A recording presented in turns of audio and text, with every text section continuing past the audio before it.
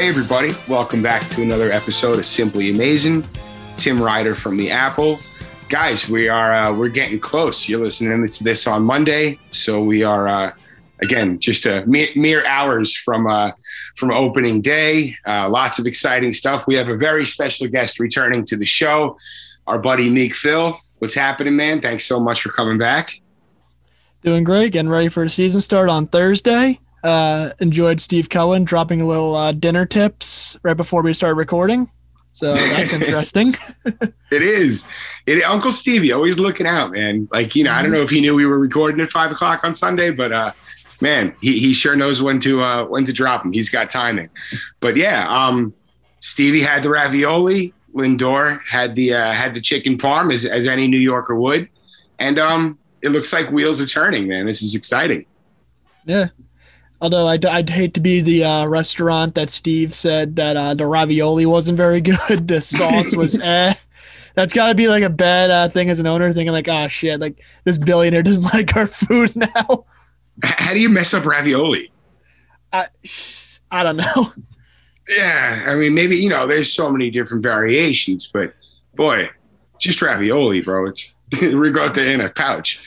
Oh, no, I hope that Steve told him that it's much better restaurants in New York, so that's all that matters. Oh, I think Francisco's going to take him out next time. Yep. Bring Stevie home all partied out. They could have a pizza together, real New York pizza. Right? Lindor's made it known he's a big fan of pizza. So we got to assume this gets done, right? We wouldn't have gone public if this wasn't like, I guess, in the works. I'd be very shocked if this isn't done by opening day. This could be done when the episode drops. I said it on a previous podcast, but yeah, it could be done when this episode drops. It should happen, and there's all the momentum leading up to it just said it will happen. Oh, yeah. I don't think Steve Cohen would do us like that. Let's at least give it to like tomorrow afternoon. This will be out in the morning. But yeah, I mean, again, it's been such a public thing that he doesn't want to go into the regular season. Now it's almost like, I don't want to say theatrics, but it's the build up and yeah, I don't think he could come out and say what they said on Sunday without getting the job done. Now, like moving on, I mean, on the field, no question. He's been, you've seen the leadership this spring. Of course, he's been playing just outstanding. He's making, plays in the field that Ray Ordonez was making. He's hitting like, I guess coming in today, he was hitting 388 this spring. So, just on a tear. You have like I didn't even want to peg. Like, do you give him the 10 years, 320 million or whatever? I could care absolutely less how much money he's making. I just want to see him on the team for the next decade plus. Oh, exactly. Right. It's just amazing seeing a Mets shortstop being able to field a ground ball from like the outfield grass and being able to throw on a dime to first base. Like, dude, we haven't seen this in forever. He had to be 6 feet to the left of, well, I guess, to our left of second base looking down on the field. And he ran all the way over, another 10 feet past the bag, just unbelievable stuff. Mm-hmm. And I remember that was like one of the things that they first MLB Tonight talked about when they first got him. Like Tom Verducci brought up his stats. Like Lindor plays like one of the deepest shortstops out of anybody compared to Ahmed Rosario, who couldn't get the balls that Lindor would usually get to. Yeah, and they had to work on Rosario's first step, and they kind of had to polish him into a first class fielder, which he probably arguably never got there, but he's still young enough. Hopefully he does well in Cleveland. But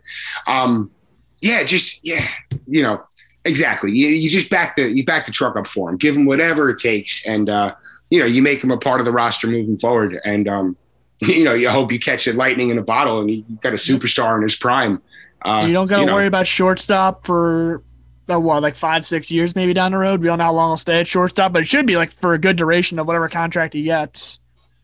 Oh, with the type of player he is, that's not the type of breakdown type player. It's not I don't want to pin the tail on Giancarlo Stanton, but he's not that type of player where it's a pull here or a tweak there. No, he looks like he's like a well-oiled machine and just goes out there and does his job. Yeah, like you knock on wood, like the guy's played like 150 plus games like the past like however so many years. Like he's been like durable, I should say. Right. I don't want maybe yeah.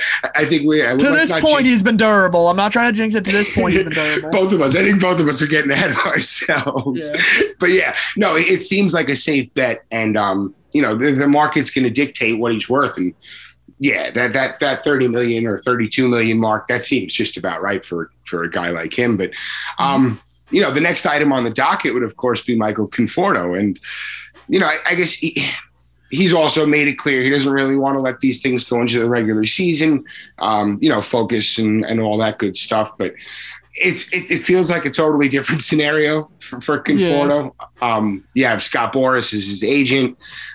He's really peaking right now, coming off of a huge but short 2020. He can increase his market value considerably this season. Do you ultimately feel that this is going to get done, or this is just going to have to kind of be backburnered? This might end up waiting to the off season, like him hitting free agency. He doesn't have a hard April 1st deadline, I don't think. I do think like Boras will probably negotiate that up till like say like what, April 8th maybe ish. And if it's not done at that point, then it's pretty likely like he'll just end up hitting the market. And which isn't necessarily a bad thing, because if Steve Cohen has as big pockets as we think he does, like he should be able to match whatever offer he ends up getting. And we don't know what the market will dictate for him. Like Boras usually gets his guys paid, but Conforto's an interesting case. Like, do we know if he's worth $200 million? Like, it's up for debate. Well, all right. So I got a couple of stats in front of me. So since 2019, and I could go back to 2018, but he did come back a little early from that shoulder surgery. He hit a home run opening day 2019, which is 2018, which is very cool to see. But it took him a little while to kind of find his rhythm. The concussion, I believe he crashed into, who the hell was that? But he crashed into someone, just kind of ups and downs. But since the beginning of 19, 5.7 FWAR, which is 29th in the league. Actually tied with Jeff McNeil, who's, I guess percentage or just, fraction ahead of McNeil. But 134 weighted runs created is 20th, 376 on base is 20th. He's a top 30 outfielder in defensive runs saved and ultimate zone rating. I mean, I'd like to say I think the Mets pull it off and get it done before he hits free agency. But of course, you have to imagine Boras isn't going to like it. But I think, of course, this is just me speculating, but it really feels like Conforto wants to be here. Of course, the Mets want him here. Yeah. But if he makes it to free agency, are you going all out and kind of just squashing all bidders to bring a Michael Conforto back into the fold? I know we're getting ahead of ourselves, but you want to try to avoid that at the whole bidding, or pissing war, whatever you want to call it. But it's such treacherous territory with Boras at the helm. Yeah, exactly. The Boras being his agent makes it difficult, because you figure free agency is more likely, because he generally doesn't do extensions. Like even what he did with Strasburg, like Strasburg had the opt out in his deal where he ended up getting more money. Like it wasn't like a straight extension there. Like I do think that they would match any offer Conforto gets on the open market. I don't want to see him get there, but I do think he does. It's also like, how would they replace him if he's gone? Like I don't know what the alternative would be. That's my big holdup, is how are you going to replace a guy like that? Like if you want to tell me we're just gonna move money to sign Bolt Syndergaard, Stroman, maybe another pitcher, I can maybe understand that, but it's what Conforto brings, not only what he brings on the field, it's just he's one of the leaders on the team too. If they give him $200 million, I don't care. It's not my money again, but it's a decision that the people whose money they have to make that. If he's going to get 5 years, $125 million, or whatever, I think that's doable. I don't know if that's going to kind of fall into what the player and ultimately, it doesn't matter what the agent wants. It matters what the player wants. Yeah. If you can lock up, even if you have to give him 27 or 28 million a year, if the Mets projections for I guess him continuing into his prime kind of fit that criteria, shit, it's easy to say when it's not your money, but he's he is a team leader. He's grown into that role. He's grown into his role as a player. He has a chance to be an elite outfielder, and it's a guy you kind of want as a foundational guy on your team. But like you said it, they still have Syndergaard to worry about. And John Heyman noted this week that the Mets and Syndergaard have kind of started that conversation, but it looks like things aren't really moving, and that's understandable. He's kind of has to set his market value as well. Yeah, and Syndergaard, he's not coming back till like June, July, so I don't think he himself has any like hard April 1st or April deadline. No. That's just me speculating, just compared to like when he's coming back. I don't know anything involved with that. Oh, and I think he'd be leaving. Oh, sure, go ahead. I was going to say, for Syndergaard, they have more time to wait with him. He's like priority 3. Yeah, and I think he'd be leaving. And same thing with Conforto in a regard. I think he'd be leaving a lot on the table as far as value wise. Re-up and now. And again, I think that's also a sign of good faith on both sides. The Mets are going to give him fair value, and he wants to. If Syndergaard were to sign now, or if Conforto were to sign now before, let's say, their value did possibly increase, I think that's a very cool little wrinkle to a deal that shows that everybody kind of is happy to be where they are. But, they have to worry about Stroman. They got to down the line, you have McNeil and Nimmo who are going to be hitting this point soon. There's going to be, I guess decisions to make. And this is it. It's the first of many. Yeah. And the impending possibility of a lockout or the CBA expiring next year, they may want to like lock into a deal like before that happens. So right. That's also the other possibility. Oh, I mean, that's from how the last year has went as far as negotiations just to get games played. Yeah, that's looking like a dark cloud on the horizon, but we shall see. They also really can't afford to. I don't want to get too far off. What am I talking about? I always get off topic, but you'd hate the game. There's so much not animosity, but there's bickering back and forth between the union and the league, and the fans pick sides, and you don't want that. You don't want that stain to. 94 was bad. If Ripken didn't break Gehrig's thing, if the home run chase didn't happen, if the Yankees don't win all those World Series in New York and kind of bring back the game there, like that could have been detrimental to a huge extent. I just want to cut you off real quick. You're talking about 94 and like the early 2000s. It's like I was born 97. I don't remember any of that stuff. So I know. No, I'm just trying to. Yeah, it's like that's you like trying to tell me how the game was revived. No, and it was like I was 12, but I was like a fucking crazy sports kid. Like yeah, exactly. But it was huge, and the sentiment, the general fan sentiment was all these, this greedy players, this greedy game. And, that's, it wasn't the truth then. And it's not the truth now. It's just everybody wants their fair piece of the pie. And there's always room in the middle to compromise. But the setback that could be if this turns into something real bad, it's just, it could be really, really bad for the game.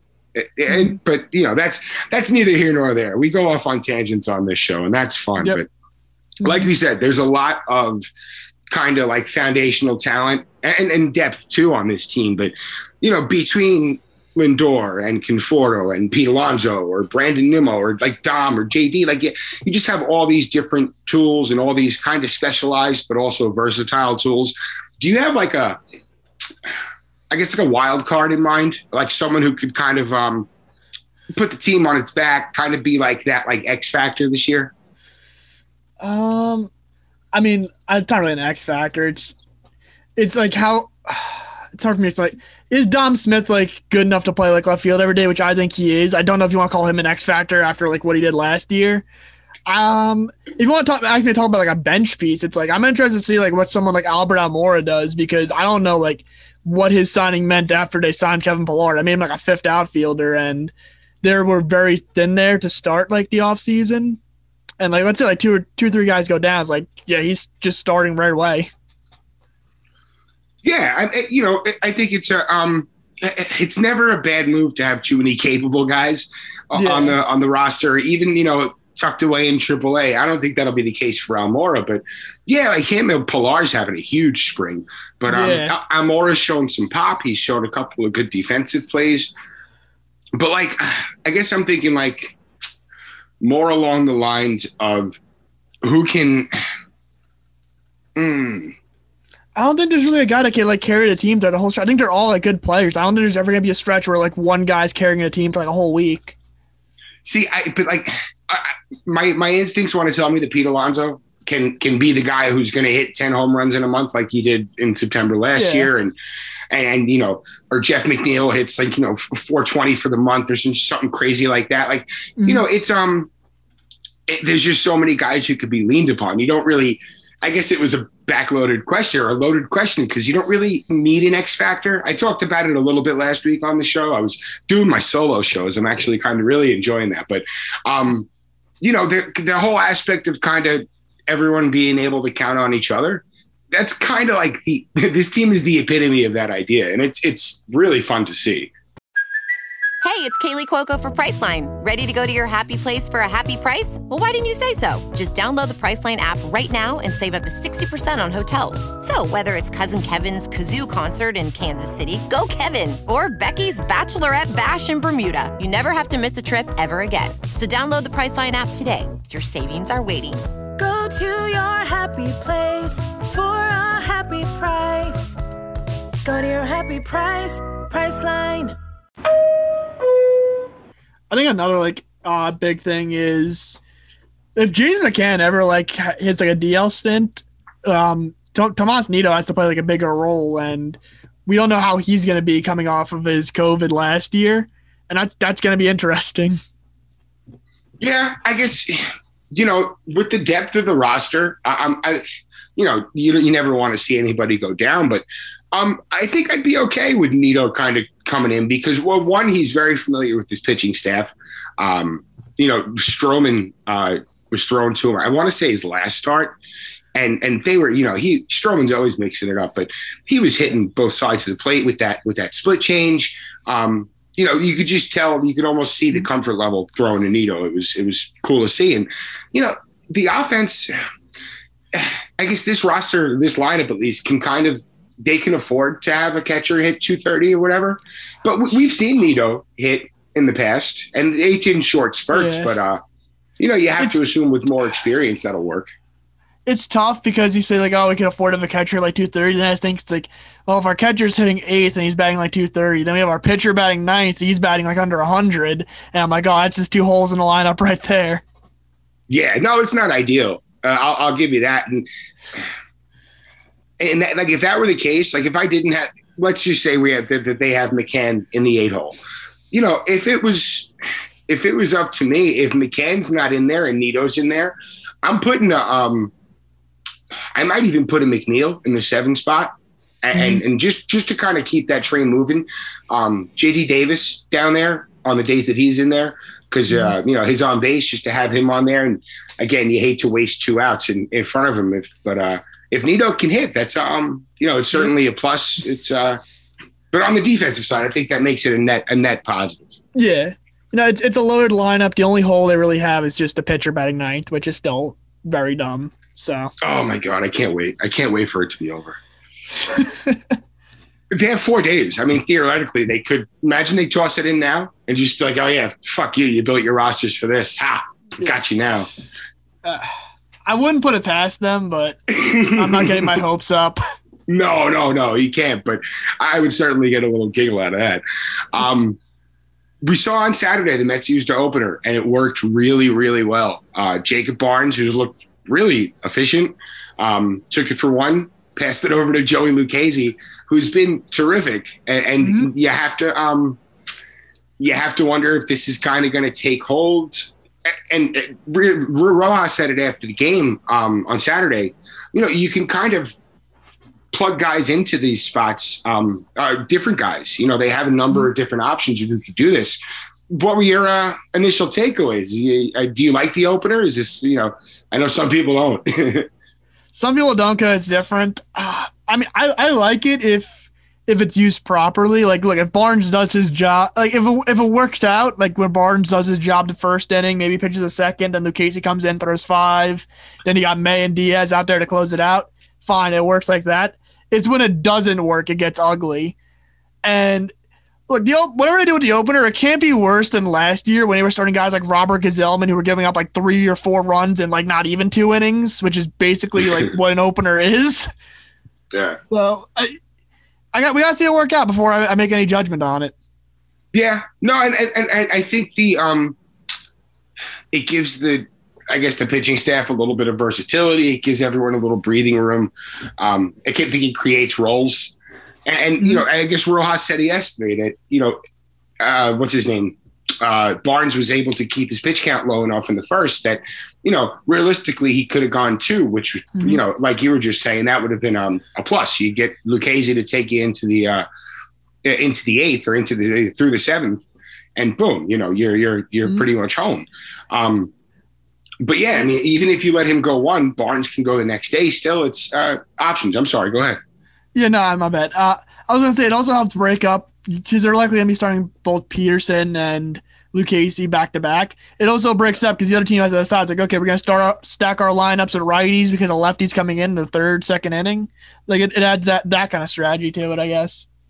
Oh, for sure. And Peterson, I've been so impressed by. I was just saying it a couple of weeks ago. I did not think he was going to make the rotation. I thought he could use some more seasoning, and that's not to, that's not to discredit what he's done, because what he came in and did last year was outstanding. But I didn't want to see his vulnerabilities get exposed. And boy, he made me look like a fucking jerk. He's been terrific. Yeah, he's a former first-round pick, and I mean, those guys usually have high ceilings. Yeah, I just and that it wasn't to argue that he had. I wasn't trying to say his ceiling's not high, and because his stuff's terrific. I mean, his breaking stuff is just outstanding. But yeah, I didn't want to see. I guess we've seen young pitchers come up. Maybe I don't want to say too fast, but they get exposed, and it. We've seen it kind of mess with their confidence, mess with their psyches. It sets back their development. And for a guy like Peterson, with nice, solid pedigree, you'd hate to see him be set back by something like that. But boy, he really looks like he has the right mindset for this. Yeah. And look, if he pitches well into like June, July, they're going to have to make a tough decision. Like, you have to keep him in the rotation if Carrasco and Syndergaard are ready by then. Yeah. God willing, nobody else gets injured at that point, but you get my idea. Oh, no, for sure. I mean, yeah, in a perfect world, Carrasco, Syndergaard, and, and I mean, even at that point, if the opener's working well, and you even want to piggyback, give him 4 innings apiece, do a Lucchesi Peterson day or whatever. I mean, they have so many options. Honestly, I thought that they were going to do Lucchesi going through the order twice and then passing it off to a long man.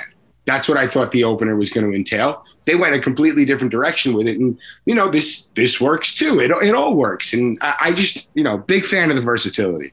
It's better to have options than just starting like a Walker Lockett or an Ariel Jurado on like whatever rest they had. Like, I'd rather this than the previous options. Oh, for sure. Oh, it's just, it's a luxury. And I think that, we've only been imagining it or thinking about it all off season. I think seeing it like at work without like the spring training regimen kind of coming into play where you got to get everybody their work. I think we're going to see guys really take off. Like Castro's had a terrific spring. Familia, this is going to be, I don't want to say make or break. He got paid and, he really hasn't been the same player, but his stuff is still there. He's got to command it. Yep. And if Familia is like their 5th or 6th best reliever, they'll be fine if that's the case. Yeah. Yeah. Oh, I agree. You can't put him in high leverage spots like Betances. I said it really briefly on the last show. He got through like the meat of the Cardinals order, I want to say last weekend. And he did it with like a 91 mile an hour fastball, but he was kind of dropping that knuckle curve in. And it was, it was effective. And I guess at that point, or at this point in his career, I guess that's all you can really hope for. But you're gonna need guys to step up and take high leverage spots. I like what May's done. He's looked really good. And plus his social media presence is outstanding. The dude's hysterical. Yeah. Do you watch him on stream on Twitch? I've tuned into his streams before. I've watched YouTube videos like on his channel and him like playing with the other guys that I watch. So he's a great personality. I'm happy we have him. Yeah, you're a big gamer, right? Yeah, he plays. I don't even know if he still plays Among Us, but I actually haven't watched him like a week, so I can't really tell you what he does now. No, I was talking about you. You're a gamer. Yeah, right? yeah, I'm a gamer. That's nice. Yeah, I wish I can get it. I just can't get into him. I did when I was a kid, but like again, when I was a kid, it was like Mortal Kombat. Yeah, it's like completely different world for you now. Oh, wild! Like I got my youngest daughter's 10, and we have an Xbox, and she plays like racing games, and she just likes to kind of mess with people while they're doing their time trials. She'll just drive into the road. I'm like, yeah, that's awesome. Do it. Oh, she's one of those that drives backwards during a race to mess other people up. Yeah, and she gets just the biggest kick out of it. She cracks herself up. But I'm like, hon, this is live. Are you really going to piss these people off? Let me turn comments off. Hold on. We have a good sense of humor here. Yep. Excuse me. I had to take a sip of water. But, we've talked a lot about the stacked roster. If you had to make some picks for All-Stars come July, do you have any shoo-ins? Do you have any surprises? I feel like the obvious ones are Lindor and DeGrom. Lindor will probably have to compete with Tatis probably for that spot. I don't think he'll get voted in. He'll probably end up making it as a bench or whatever. DeGrom should get in. Yeah. If you guys made to pick like another guy, maybe I think they'll have at least one outfielder in the All-Star game. I don't think Pete makes it because first base is a loaded position, and Pete probably has to have probably has to outperform guys like Freeman, Bellinger, if he's on the ballot as a first baseman, Rizzo. Like, there's just too many guys there for Pete to outperform for me to say he'll definitely be an all-star. Maybe McNeil. And that's really – and so to cap it off, I think it's DeGrom, Lindor definitely, and probably at least one of their outfielders and McNeil. Yeah. And I'm going to kind of take your outfielder call, and I'm going to just go an absolute long shot. Mr. Fourth outfielder himself. I think Brandon Nimmo is going to have a huge, huge season. I think he's going to surprise a lot of people with, he's not going to be a Gold Glover in center field, but I think he's going to be an above average center fielder. He made a nice play over the weekend. He's looked comfortable out there this spring. And, his offense is, it's so consistent. Mm-hmm. I don't care if he hits 280 because his on-base percentage is 390. So, that's going to work. Yeah, but that's the thing with the outfield. It's like you look at all these guys. Like these guys, like can they field? Maybe Dom and Nemo have question marks there, but like they could all mash the hell out the ball. Yeah. Oh yeah. And even Dom. I mean, it's a bit of an adventure out there. We saw him chase a couple of balls down this weekend. That he made the plays, but it's. You can tell that he's a newer left fielder, but everyone seems real confident in what he's done so far. He seems incredibly confident in his skills out there. He's he's trying to make plays that, a player who wasn't confident in his skills probably wouldn't even try to make. So, I think that kind of plays into it. And like you said, the offense makes it a net positive. Yeah, and it all comes with Dom's defense. It all comes with reps.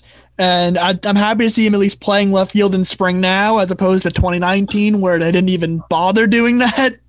Yeah. So we're already like miles ahead there. Oh yeah, we're on a 9-game West Coast trip, Dom. Get out in left field in San Francisco. Let's give it a shot.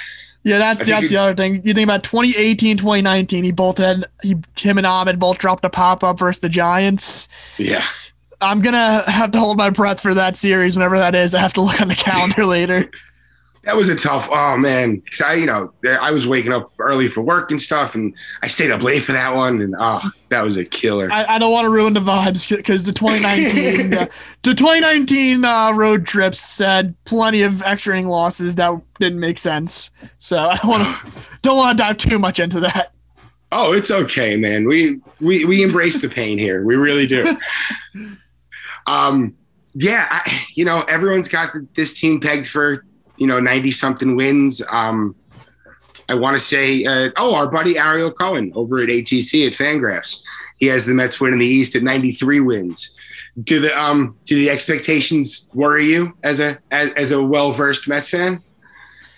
They don't worry me now. You can maybe ask me in a week if they worry me. But as of right now, I'm ready for the season to start, and I do think 93, 95 is a good range for them to be.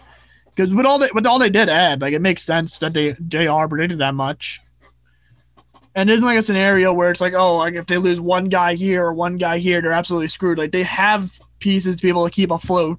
Like, they can afford like a stretch where they're like 500 for like a month.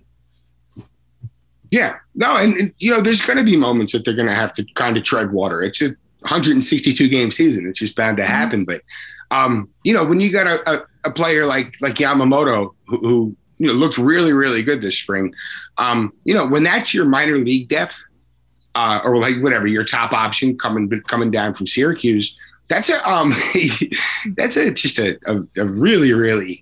flex. It's a flex of sorts to say, hey, yeah, go. We're prepared if something bad happens, and trust us because we've seen everything bad happen.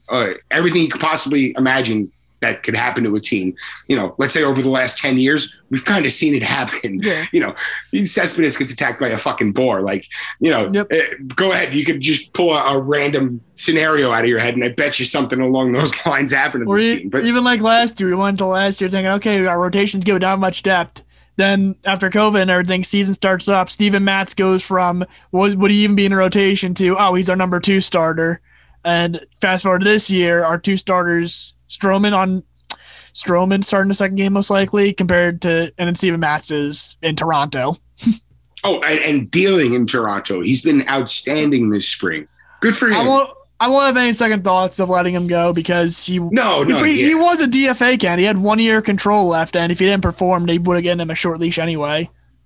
Yeah, no, and it's just a change of scenery was absolutely necessary. He probably could have used it a couple of years ago, but he had a really nice second half with in 2019 with what the hell's his name? The Vulture.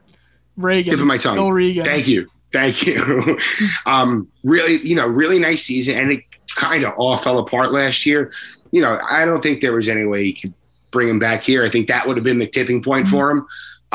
To see him go somewhere else and kind of take what he's learned and keep moving forward. I love it, man. So cool. I'm wishing him the best, but I really just don't like him in that division. So it'll be an adventure for him. Oh my goodness, Tampa Bay is such a deep team. Tampa Bay. He has to go to Yankee Stadium. Who'll have like fucking 9 right-handed hitters just ready to bop off him and. Right. If he misses a little bit too far on the inside of the plate to a lefty, oh my goodness. Like I hope he does great there. He revives his career, but man, I just don't see it happening. No, I'm rooting for it. I think he's got the stuff to do it. We've seen it work, but the consistency's never been there. Mm. Oh. I've left you speechless. You just leave it. We'll hope for the best. It's good stuff. Dude, I think I've hit all my topics here. What do you got cooking on your end, man? You just kind of kicking it on Twitter? Yeah, pretty much. Yeah, that's awesome, man. This has been fun. I hope we can get you back there in the season. Yeah, anytime, man. Love it here. Awesome. Where can everybody find you on social media? You can follow me on Twitter at meekphil_. It's the only social media I really use. So that's where I am. Nice. Awesome. You don't do Instagram? I just tried starting it up myself, and it's just a different world. I have to get used to it. I have an Instagram, but I don't really use it too much. I'm probably never going to post anything on it, so I don't want to drop it. I have 2 pictures of baseball cards. That's my Instagram.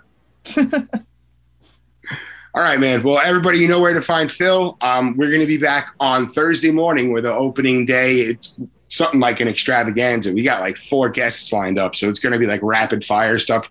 It's going to be fun. You guys are going to enjoy it. Again, big thanks to Phil for coming by. We are going to definitely be back soon with some more content, and you know where to find us, man. Check us out at the Apple, iTunes, Spotify, wherever you catch your podcasts. Subscribe, rate, and review, and we'll see you next time.